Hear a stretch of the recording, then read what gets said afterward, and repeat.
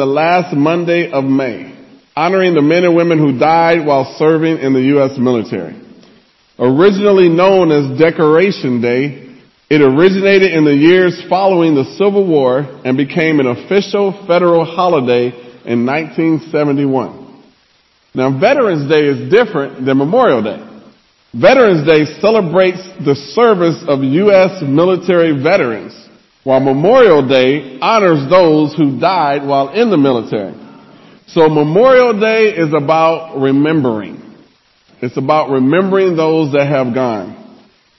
There's a story told of an old Navajo Indian who had a good fortune to have oil discovered on his land. He became a very wealthy man as a result, but wealth didn't change him. He went on living just as he did before. In the meantime, the money piled up in the bank. Every now and then, the old man would visit the bank and say to the banker, "Crops all dried up, sheep's all dead, cattle all stolen." The banker would smile and take the old man into the vault. He'd sit him on a table and place several large bags of silver dollars in front of him and leave him alone for a while for the Indian to count his silver. After a while, the man would come out and say, "Crops fine, sheep's all alive, cattle all back." The point is this: every once in a while, people need to be reminded of things. We need to be reminded of things. And throughout the Bible, God's people are told to remember certain things. In Numbers 15, verse 37, Numbers 15, verse 37, the Lord said to Moses, "Speak to the Israelites and say to them, throughout the generations to come, you are to make tassels on the corners of your garments with a blue cord on each tassel.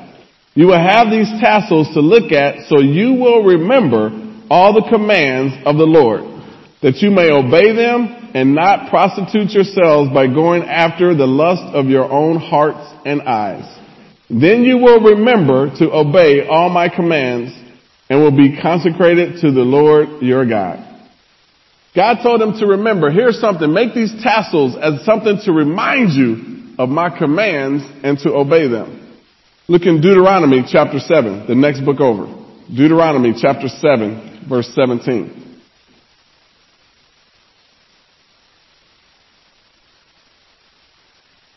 You may say to yourselves, "These nations are stronger than we are.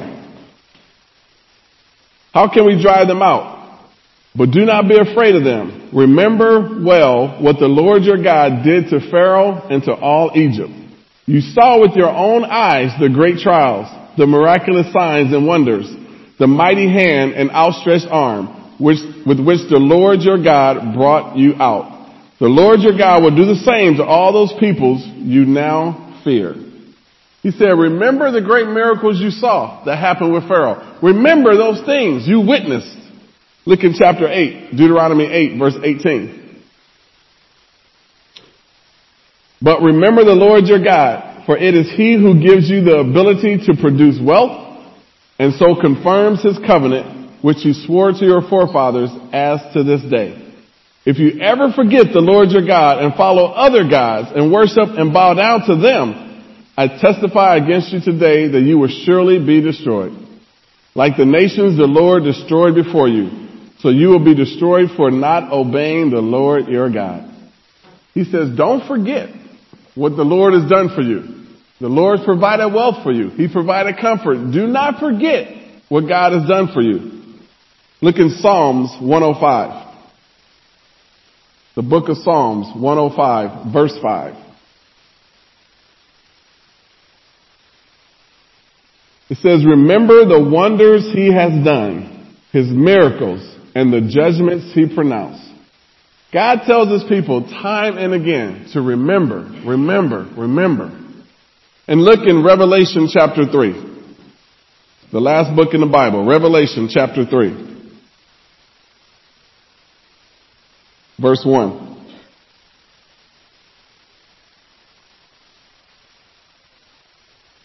To the angel of the church in Sardis write, these are the words of him who holds the seven spirits of God and the seven stars. I know your deeds. You have a reputation of being alive, but you are dead. Wake up, strengthen what remains and is about to die. for I have not found your deeds complete in the sight of my God. Remember, therefore, what you have received and heard. Obey it and repent. But if you do not wake up, I will come like a thief, and you will not know at what time I will come to you.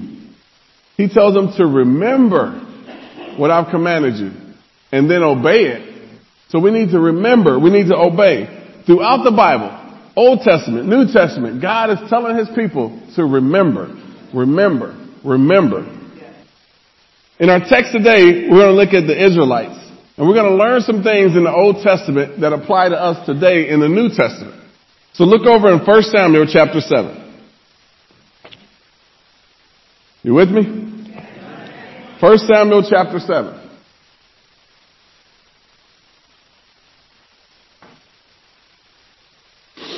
We're going to start in verse 1.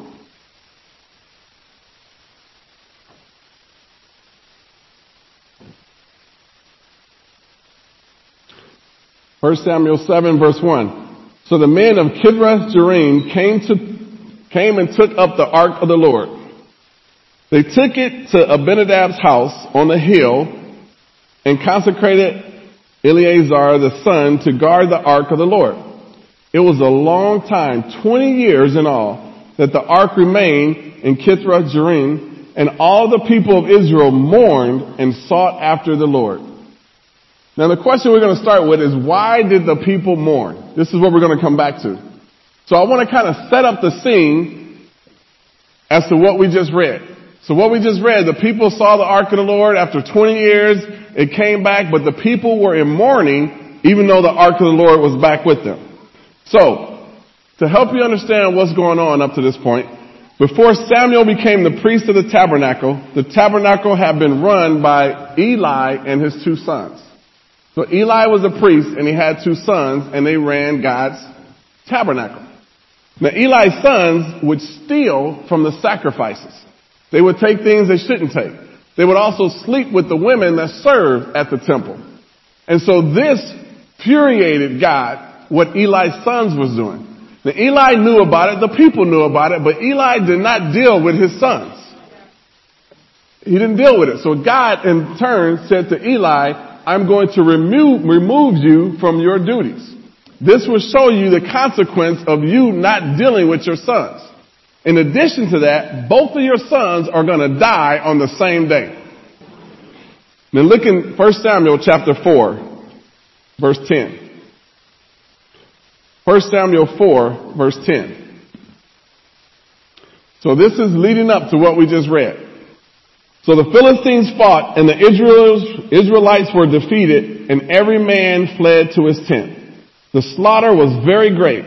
Israel lost 30,000 foot soldiers. The ark of God was captured, and Eli's two sons, Hophni and Phinehas, died.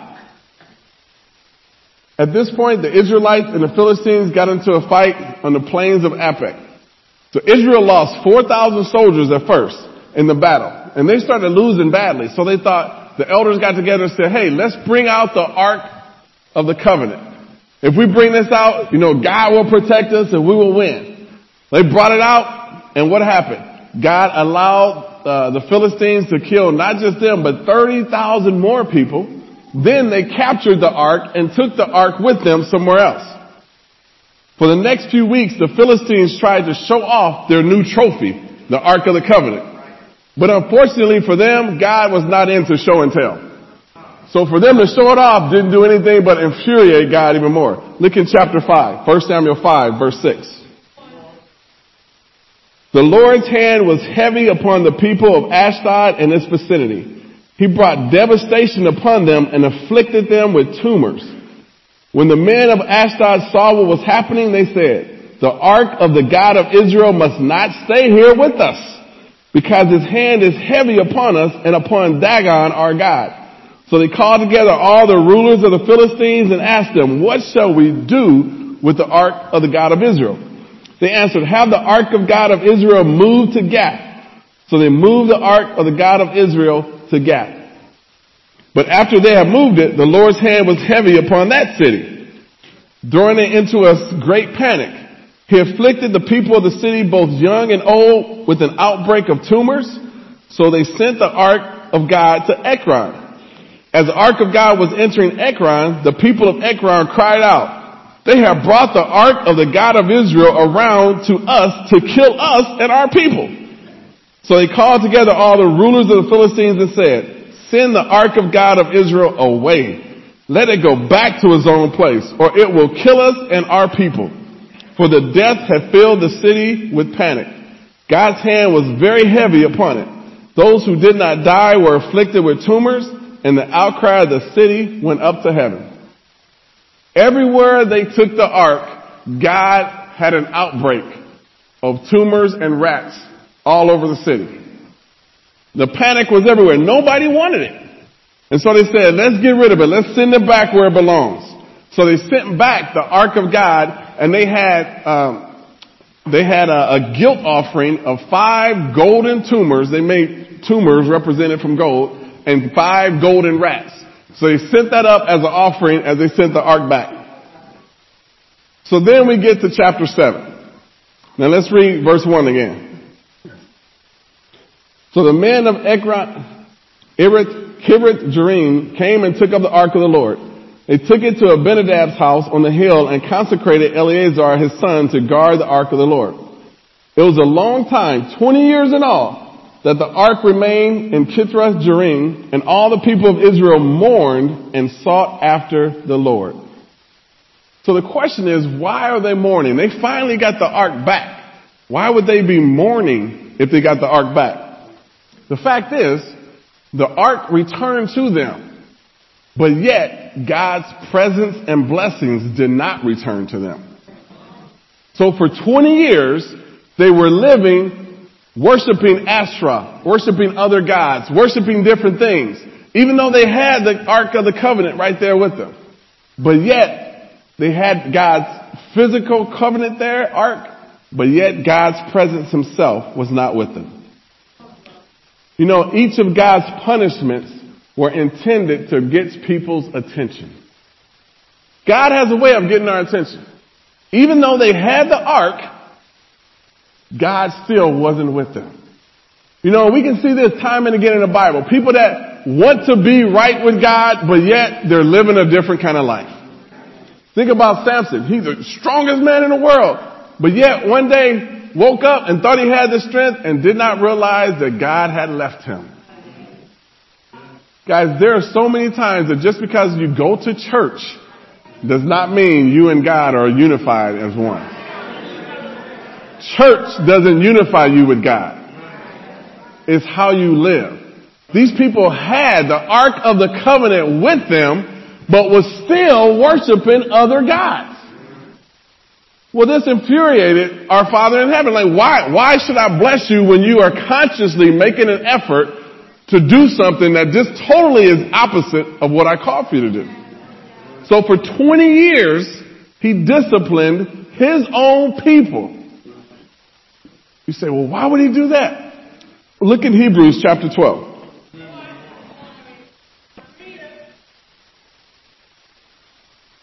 Hebrews chapter 12. We're going to start in verse 7.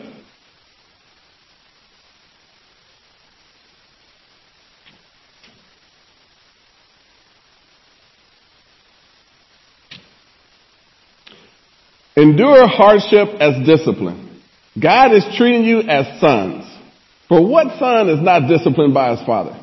If you are not disciplined, and everyone undergoes discipline, then you are illegitimate children and not true sons. Moreover, we have all had human fathers who disciplined us and we respected them for it. How much more should we submit to the Father of our spirits and live? Our fathers disciplined us for a little while as they thought best, but God disciplines us for our good, that we may share in his holiness. No discipline seems pleasant at the time, but painful. Later on, however, it produces a harvest of righteousness and peace for those who have been trained by it. You know, if God didn't love you, he wouldn't discipline you. The whole purpose of God's discipline is to get you to remember. To remember what you left behind. To remember God's blessings. to remember to help us be homesick and desire God's blessings. So what God did for Israel for 20 years was he had them under his judgment.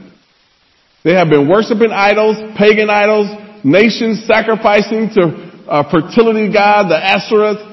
And now 20 years later, all of a sudden, they come to their senses and they remember what it was like when they had a true relationship with God.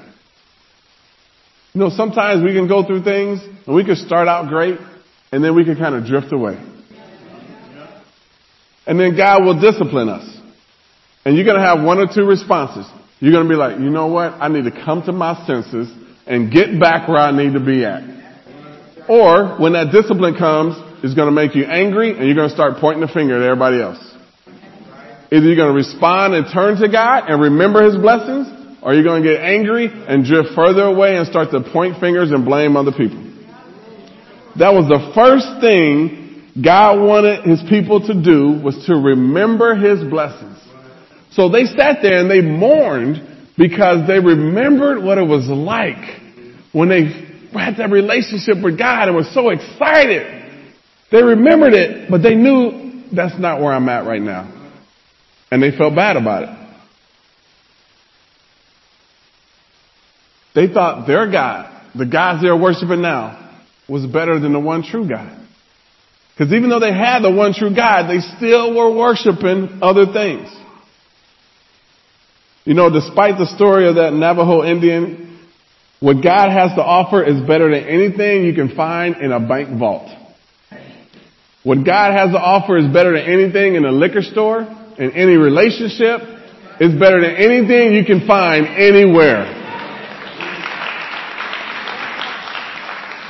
Those things may satisfy for a little while, but in the end, they will always leave you feeling empty. You can go drink and party, but you know what? You're going to feel empty that next day, that next week, and all kind of consequences come with it. You can look and find that relationship that's going to excite you for the moment, but then it's going to leave you empty, feeling guilty, stressed out, worried, fleeing when no one pursues. There's going to be all kind of consequences that come with it. And this is what he's telling his people. Listen, God, the one true God, is better than any other thing that something can happen in your life. Look at Matthew chapter 6, verse 19. Matthew 6, verse 19.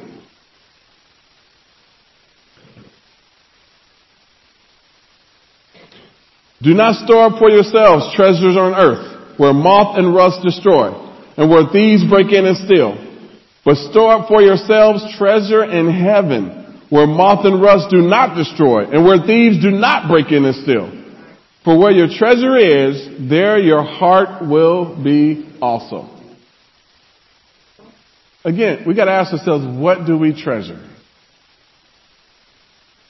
Some people treasure a relationship more than they treasure holding to the standards of God.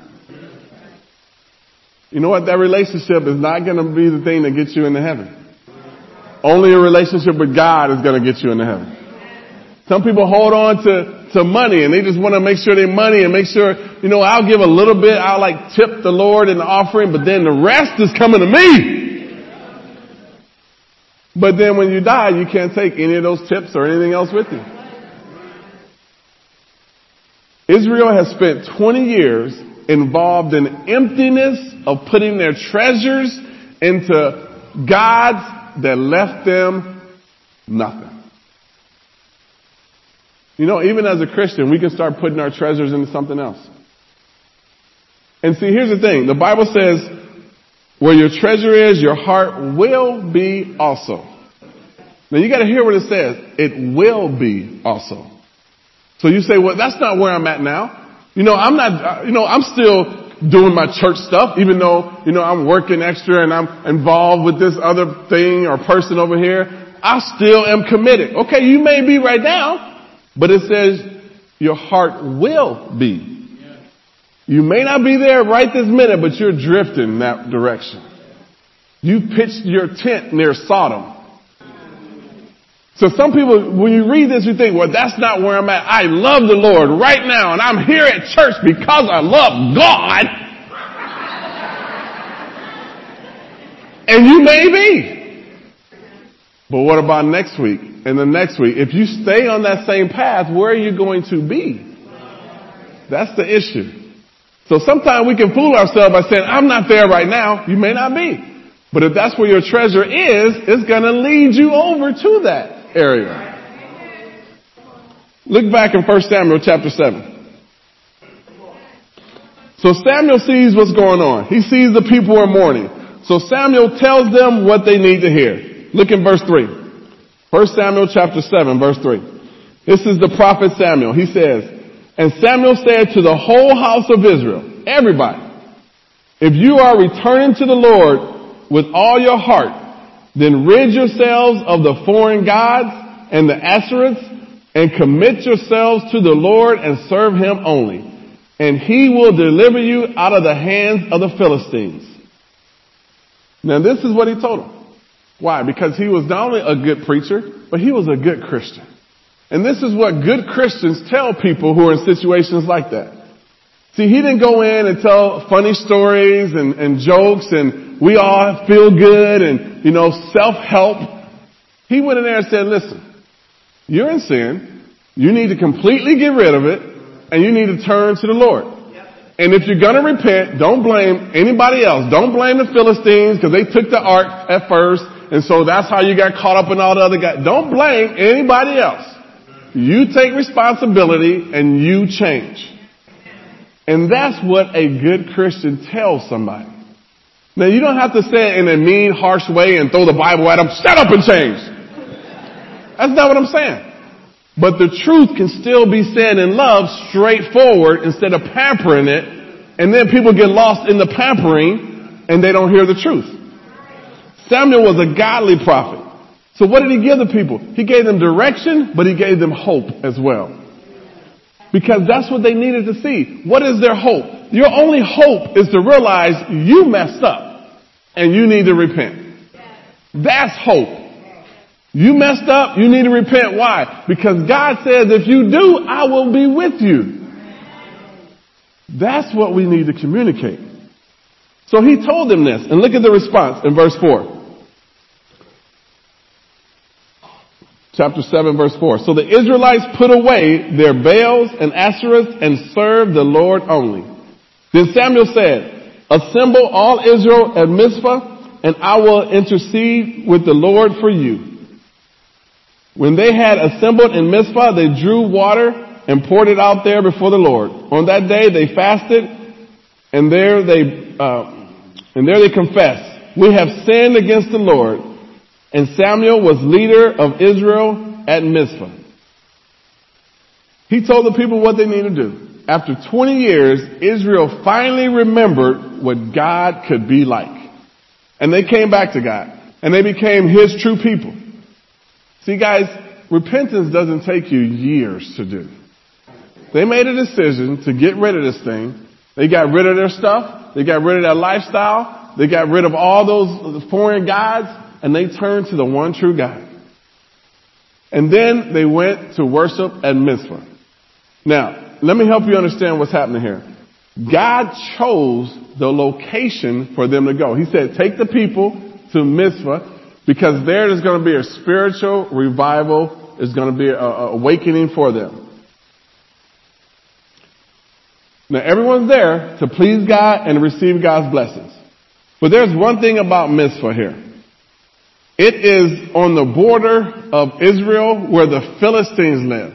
So he could have told them to go to any plain, any city, but he told them to go right near their mortal enemies, the Philistines. All you guys gather right there on that border at Mizpah and worship. Well, once all Israel started going to Mizpah, the Philistines heard about it. So then they get all their armies together, they get all their troops, because they're thinking, here they all come, and we're about to go to war. So then they get all their swords and clubs, and so they're marching down there to go to fight and kill Israelites. Now, you've heard the old saying, make sure you never bring a knife to a gunfight. What does that mean? That means if you're about to get into a fight, you need to have the right kind of issues, the right weapons to deal with it. So here's all the Israelites. They're they're going to worship the Lord. They're happy. Nobody taking a weapon with them. and they're going right next to the mortal enemies. Now here comes the Philistines, swords, clubs. I mean, they coming out ready to do battle. They ready to kill everybody. Get where I'm going here? Now you would think this, all of a sudden the Israelites are freaking out. But look at what he said in verse 3. Look back in 1 Samuel chapter 7, verse 3. And Samuel said to the whole house of Israel, if you are returning to the Lord with all your hearts, then rid yourselves of the foreign gods and the Asherahs and commit yourselves to the Lord and serve him only. And he will deliver you out of the hand of the Philistines. And they had no idea what was about to happen. They didn't even know where they were going yet. But God said, if you turn to me like you should, I will deliver you out the hand of the Philistines. So they probably thought somewhere in the future, that'll be great. But he's like, and then here's where I want you to go. Now at this point, when they hear all the Philistines are coming, and they're happily going to worship the Lord, but they hear all the Philistines are coming with swords and clubs, they start freaking out. They get anxious. They get nervous. Look in verse 7, chapter 7, verse 7. When the Philistines heard that Israel had assembled in Mizpah, the rulers of the Philistines came up to attack them. And when the Israelites heard of it, they were afraid because of the Philistines. They said to Samuel, do not stop crying out to the Lord our God for us, that he may rescue us from the hand of the Philistines.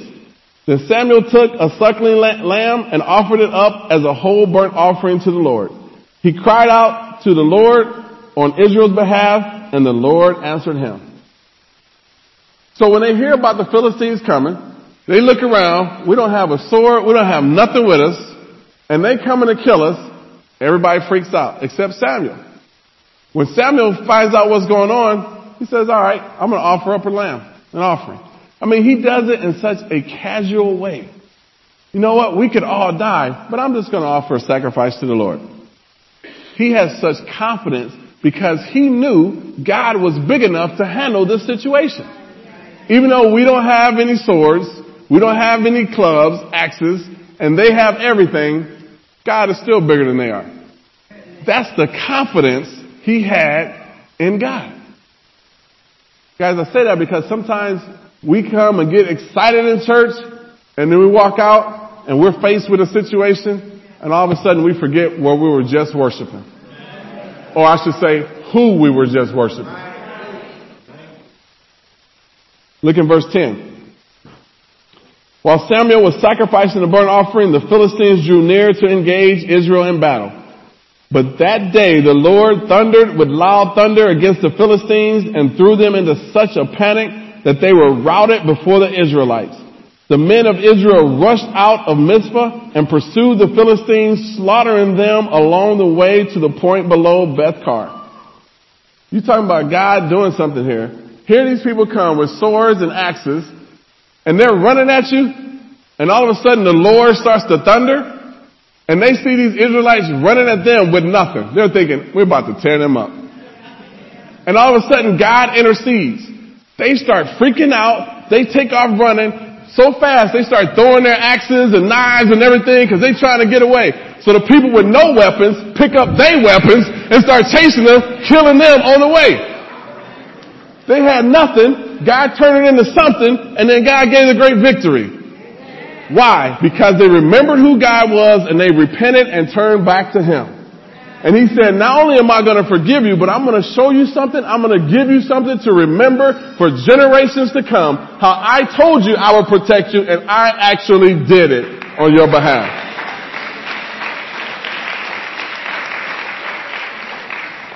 When the battle was over, Samuel said, I don't want you to ever forget what just happened.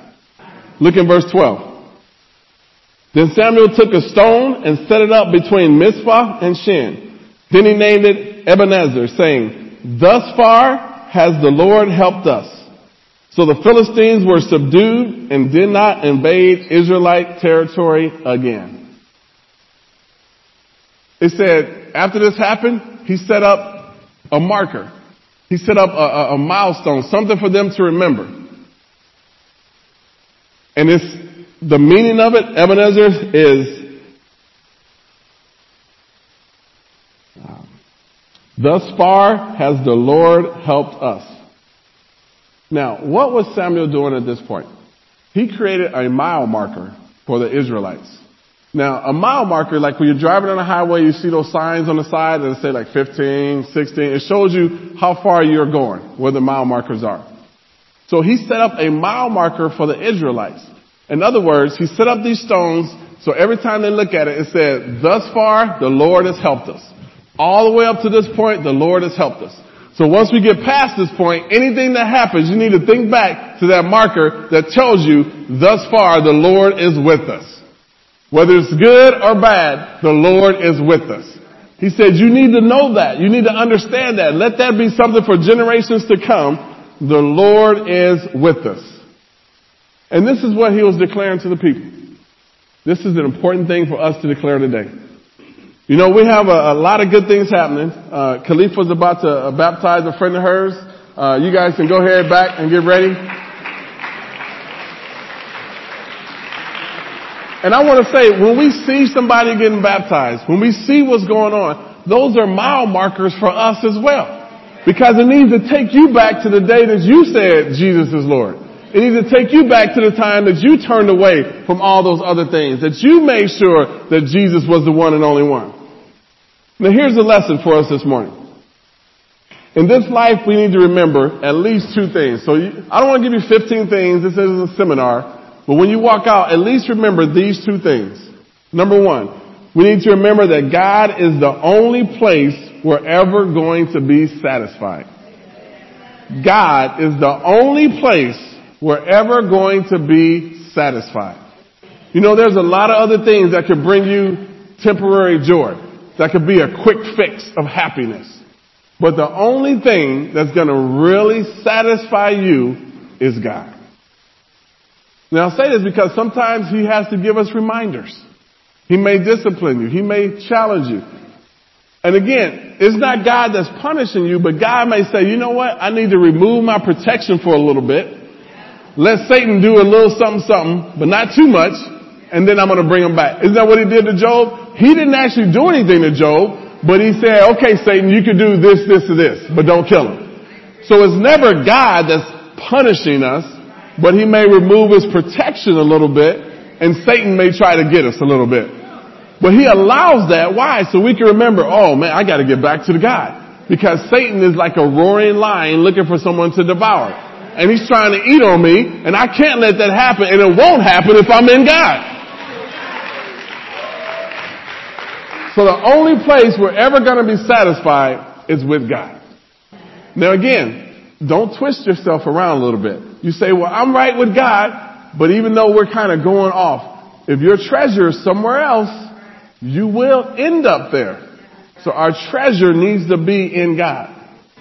The second thing we need to understand is that when we're faced with an impossible situation and you feel like giving up hope, you feel like quitting, you feel like shutting it off, you feel like this is just too much, we need to remember a time when God was faithful to you.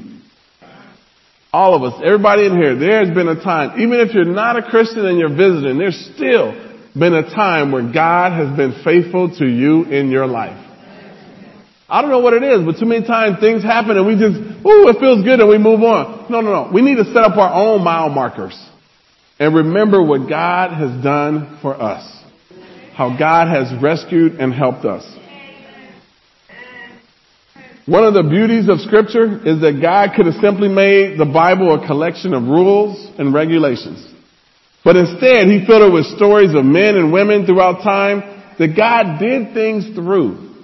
Men and women. He worked through Abraham. He worked through Moses. He worked through Deborah. He worked through Esther. He worked through Ruth. He worked through men and women throughout the Bible to give us stories to help us remember his love. The book of Esther shows God's hand in her life without ever mentioning God one time in the book. But you can read it and you just feel God's presence the whole time without it even saying his name.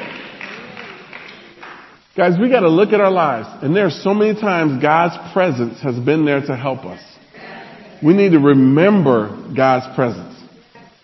There's a story of a single woman who became a missionary to China. But when the Japanese army invaded during World War II, she was forced to flee. But she loved the orphans. She worked with so many that she couldn't bear to leave them behind. So with only one assistant to help her, she led more than 100 children over the mountains to reach freedom. In the book, A Hidden Prince of Greatness, the authors tell us the unknown and true story of the struggle which Gladys Awayard fought with herself. During Gladys's incredible journey out of war-torn Yangchan, she grappled with despair as never before. One sleepless night, she faced the morning with no hope of reaching safety. But a 14-year-old girl in the group reminded her of one of the stories the orphans loved from Scripture, the story of Moses and the Israelites crossing the Red Sea. But I'm not Moses, Gladys cried out in desperation. Of course you're not, the girl said, but God is still God. What saved Gladys from plunging into deep, dark despair was remembering God is still God. We may not be Moses, we may not be Samson or Elijah or John the Baptist, but God is still God.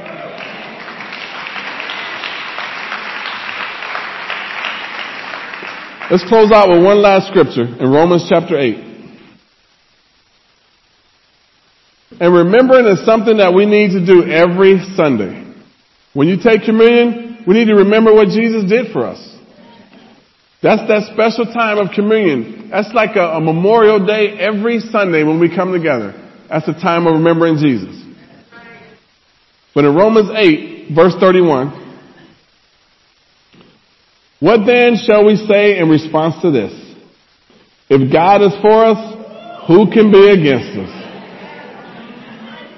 He who did not spare his own son, but gave him up for us all, how will he not also, along with him, graciously give us all things? You know, we need to be reminded, God did not spare his own son, but gave him up for you and me. Now, if he went through all that, why would he set us up just to be discouraged today? He wouldn't do that. And so sometimes we need to go back and to remember what God actually did for us. When times get tough, remember what God did for you. When times are good, remember what God did for you. When you're in the middle and you don't know if it's good or bad, remember what God did for you. Remember why? Not because of who you are, but because of who God is.